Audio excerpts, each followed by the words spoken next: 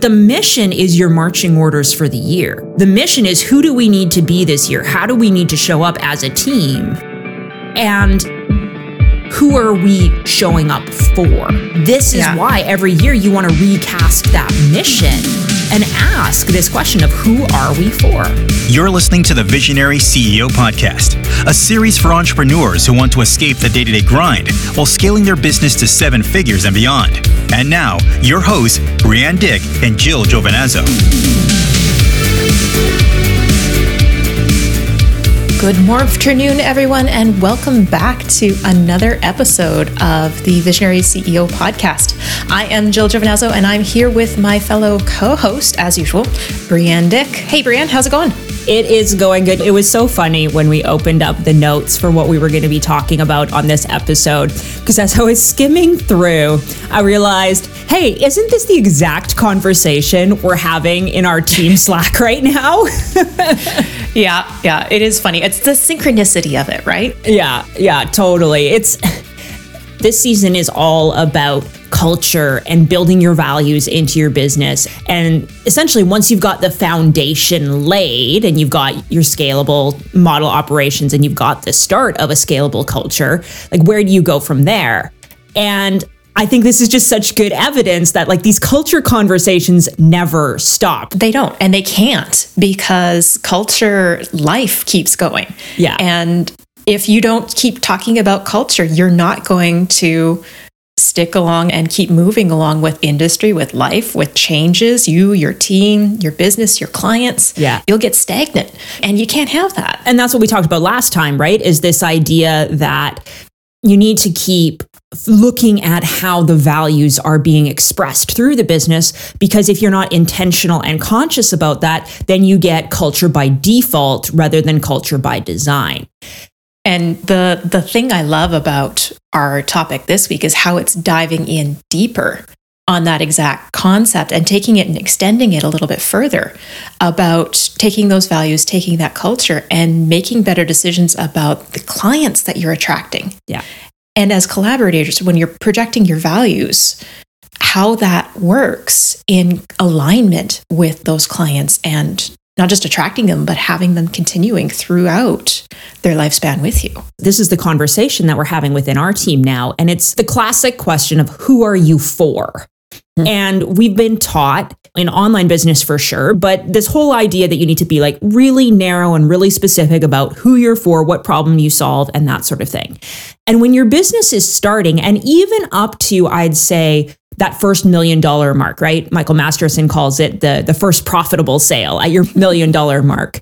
I've also heard it called like when you've got out of initial traction. But the idea is that there comes a point at which you may want to consider opening up from that very narrow definition about who you serve, because yes, you got market penetration. You made it to that initial traction point by focusing on a very small portion of the market.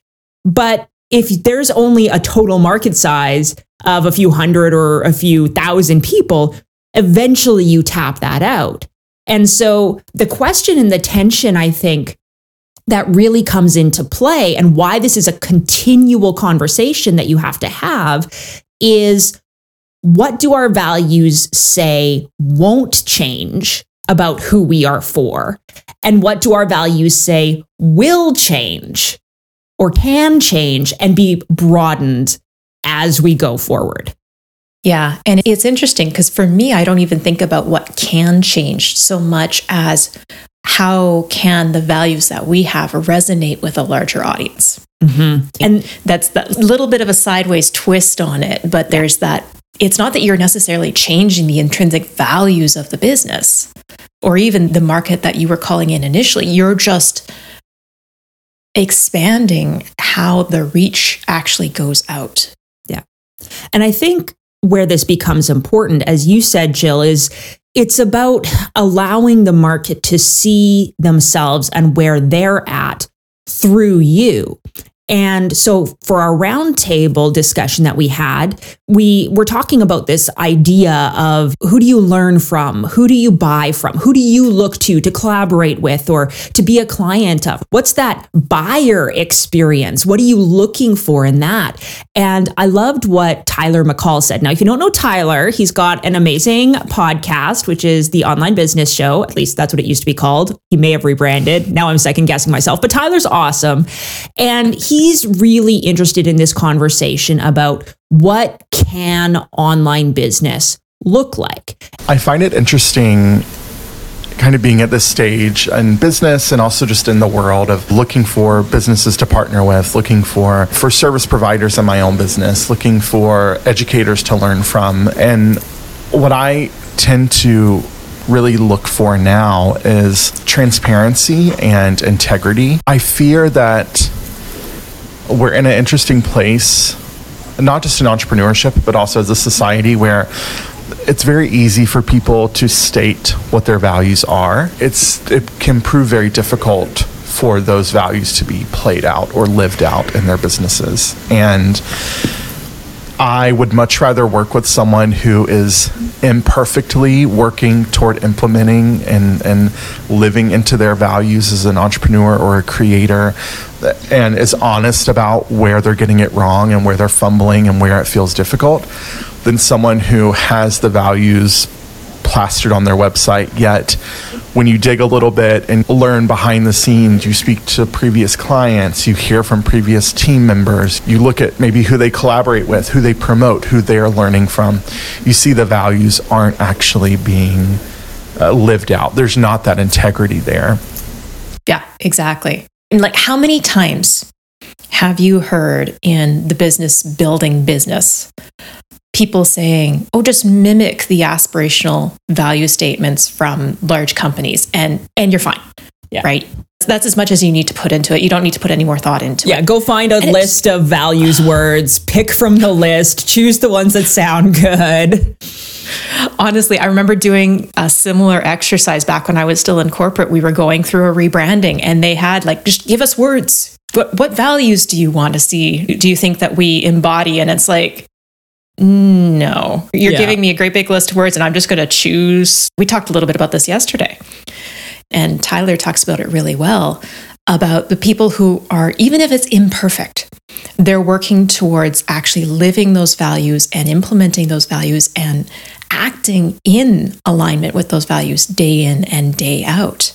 And when you have it, number one, to do that, you have to be really clear about what those values are.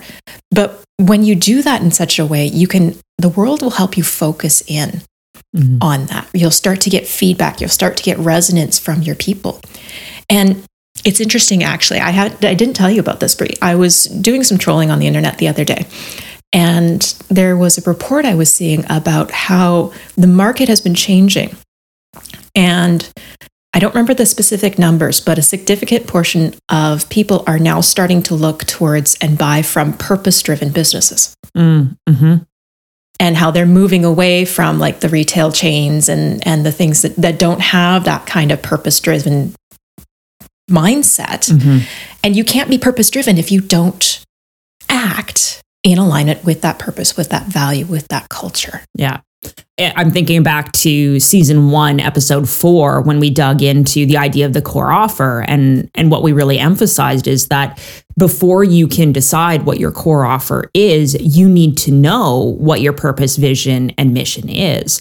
And thinking again about the conversation that we were having with our team this morning, going back to that mission statement is, yes, our mission may eventually evolve, that we're going to be for a different group of people. But for right now, our mission says that we have not yet finished the work of serving the progressive entrepreneurs and that we have more work to do there. And as you're saying, Jill, by still choosing to be intentional about speaking to people who are identifying as progressive, identifying as anti-racist, wanting to build more equity and justice into their business, we are speaking to people who are actively looking for that.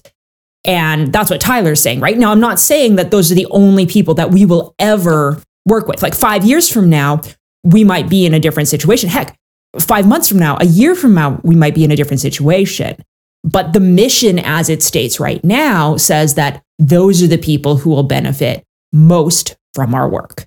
What's fascinating to me is there's this kind of push-pull in the industry about the niche selling and this idea of when you're ready to expand and create the new offer, talk to the new audience, about how the clients that you're trying to attract, if anyone's willing to spend the money on your product and the service, they should be fair game, right? When your clients are not in alignment with the same purpose, the same culture, the same values that you have, you actually, in my experience and watching through our clients' eyes, they actually have a bit of a tension there. And I think Erica Corday in our roundtable did a really great job of talking about this. Erica has spent, if you don't know her, she spent over 20 years in the beauty industry and is currently working as a consultant, helping other companies work through issues related to diversity, equity, and inclusion. And she's really, really alert when it comes to alignment. If it's a values misalignment, for me, like that's a hard no. If people show up with urgency or this hustle of like, I need to get in now, I need to talk to you right now, and I'm like, this is not going to work, because if this is how this starts, this is likely how this is going to continue. I don't work that way. So that type of thing to me is a signal that I think at some points in my life, I would have been like, it's okay, I can ignore it. I'll just take the client. I want the money. Insert reason here. And now I just won't anymore, because I have learned the hard way that when values are misaligned, it doesn't work out well. I'm not able to get you what you need because you're not able to show up in the way that facilitates the type of outcomes that you're telling me that you're here for and that I really hope to get for you. And so if that hustle is there, if that urgency is there, which are both tools of white supremacy, if you are not able to make time in order to put in the effort, if you are not willing to be transparent and vulnerable and gentle with yourself with the process, and you're simply like, I need to get it done now, and it's a metric, then it's a no. And you can feel when it doesn't work, because those types of things do not facilitate the types of outcomes that I want to get from my clients, or that clients that are a good values alignment are able to get when they work with me. So much goodness there. And I so appreciate Erica's perspective, because her work is in the realm of diversity, equity, inclusion. She is a woman of color. She's coming at this from a perspective that I cannot, as a white woman, have. And she talks about how, like, that idea of hustling, the urgency, the need to be growing revenue, all of these things, and how that is like a tool of white supremacy. And on the flip side of that, there's also this argument, which is that saying, like, this attitude of, I know what's best for you, I'm only going to take clients who fit this very narrow profile. That can also be seen as a patriarchal power dynamic. And so we've got all of these systems, right? All of this systemic injustice, which are informing the worldview that we're trying to figure out how to run a business in. And at the end of the day, the only way I think that you can suss that out and say, are we willing to pursue revenue and take some maybe less good value fits, versus are we 100% about value fits and maybe at that cost of revenue? The answer to that, guess what, is in your values. Yeah, exactly. And not only that, but the answer to that being in the values, and then you actually acting on that answer, is you being in alignment with your values. And don't get me wrong. Stop, Jill, back up for a second. Injustices, like the injustice and the inequities that are in these systemic racism pieces, absolutely are horrendous.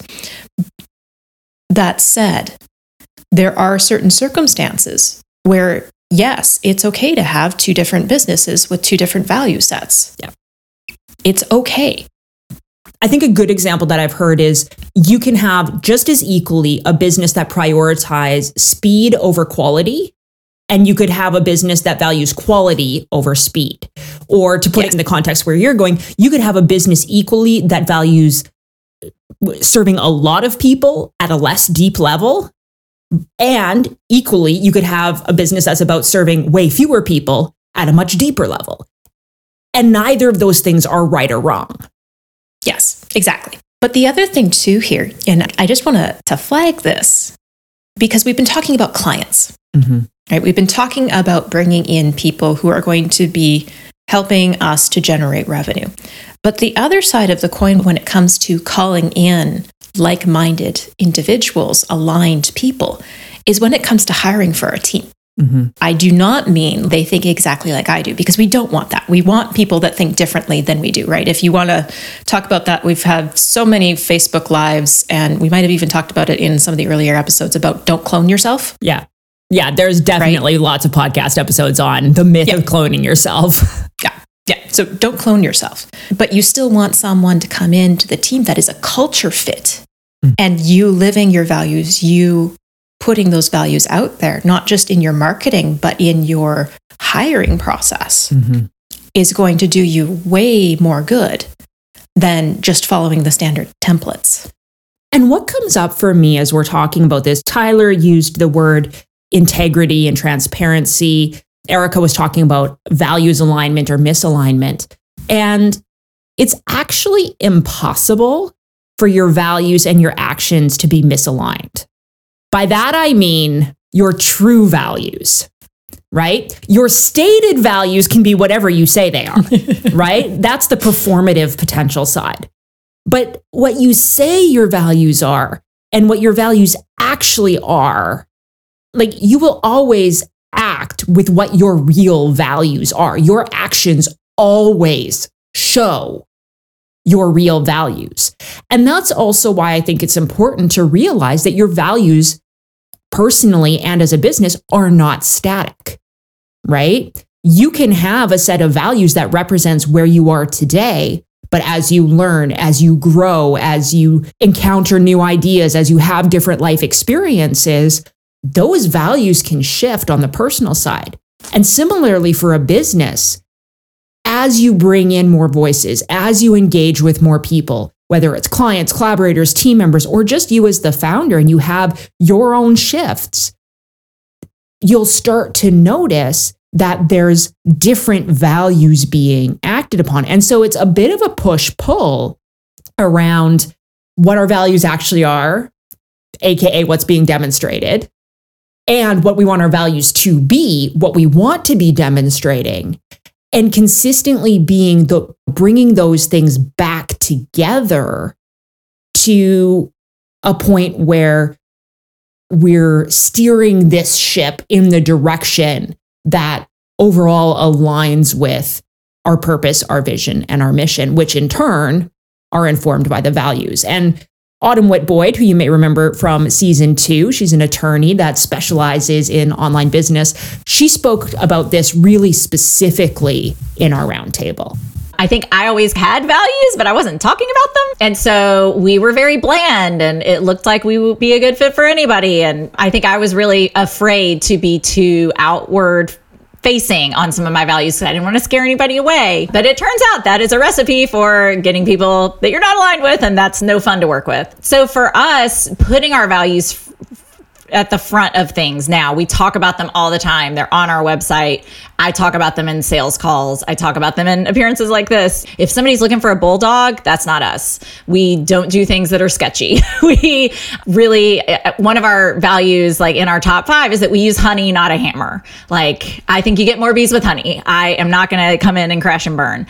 And so if there's a potential client that's looking for that, it's never going to work. So that what that has led to for us is we love our clients and they are so fun to work with, and it's just easy and smooth, and we don't have a lot of, you hear people talking about client nightmares or they're so difficult or demanding, and we don't really have that anymore. So here's a really good example of what works for values for one type of business won't work for another in terms of this client attraction thing that we're talking about.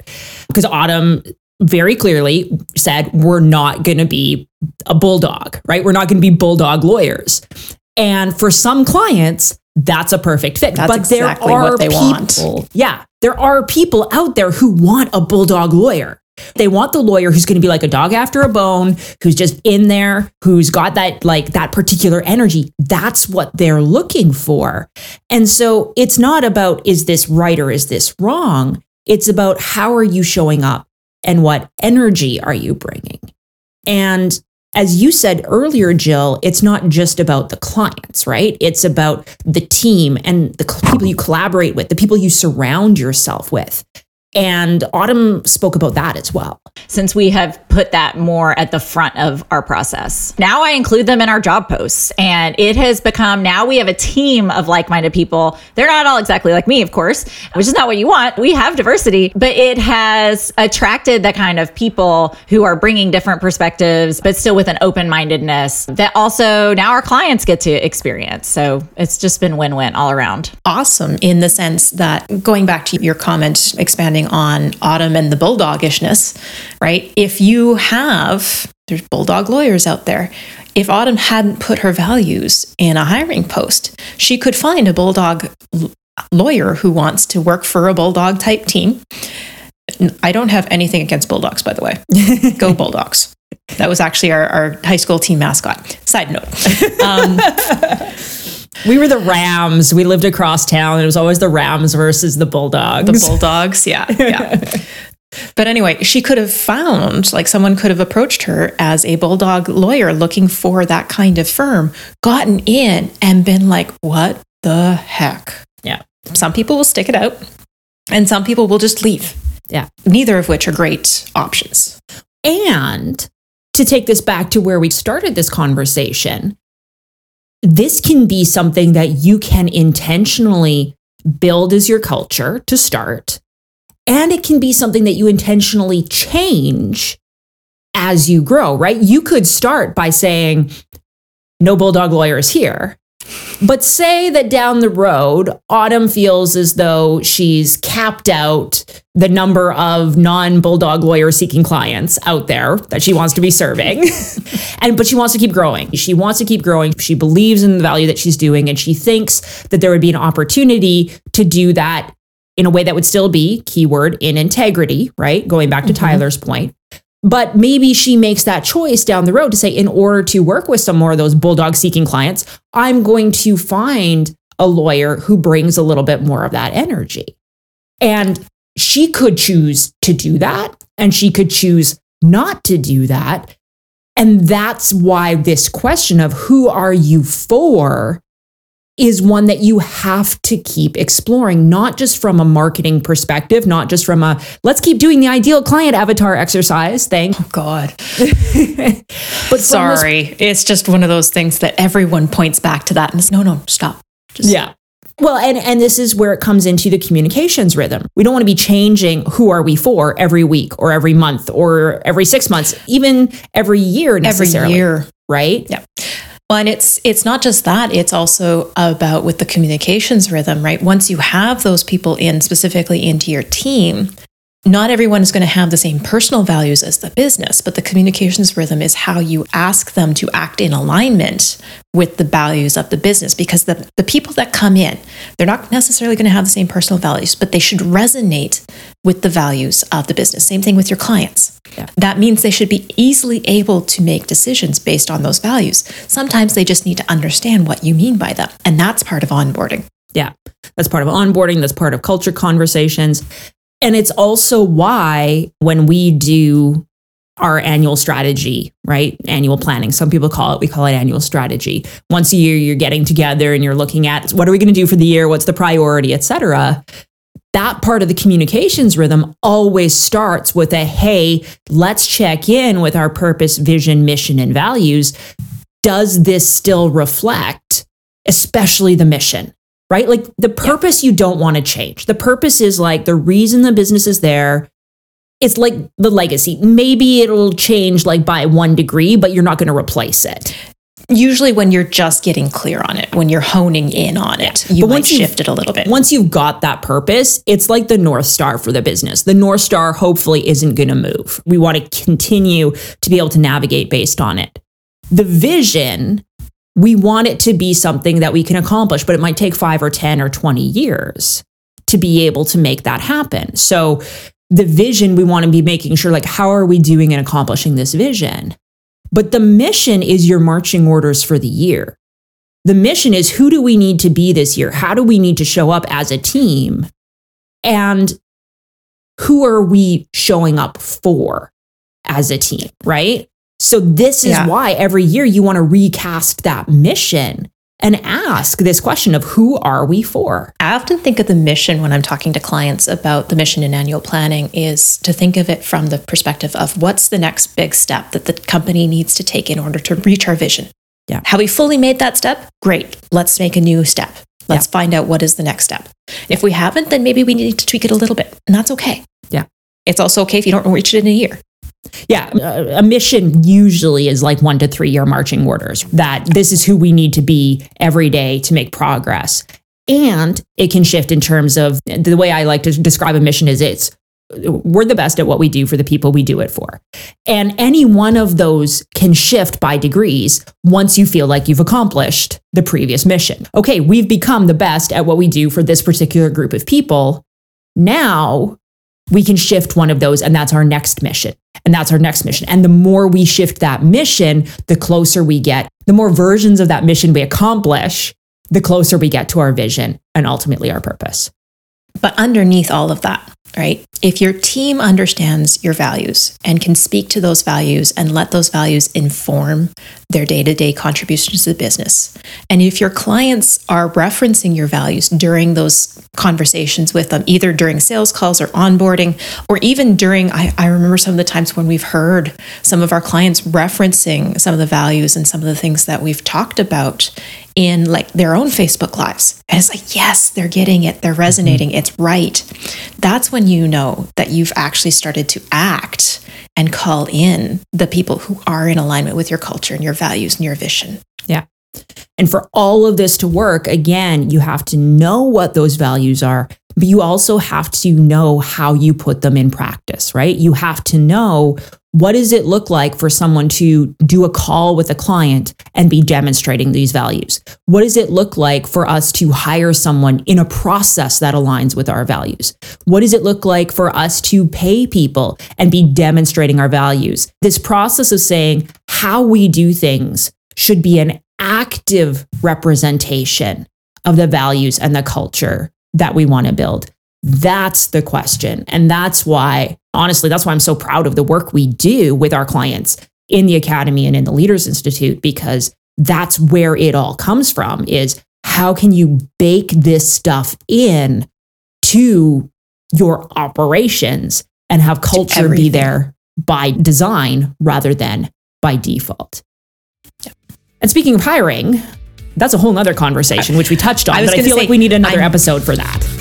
Oh, I'm looking forward to this one. So hiring is one of my favorite pieces, hiring and onboarding and bringing in new team members. And that's what we're going to be talking about next week, is how these values influence the process of hiring your team, and how putting those people first, putting your people, your employees, your team, including yourself, first, can grow your business. Yeah.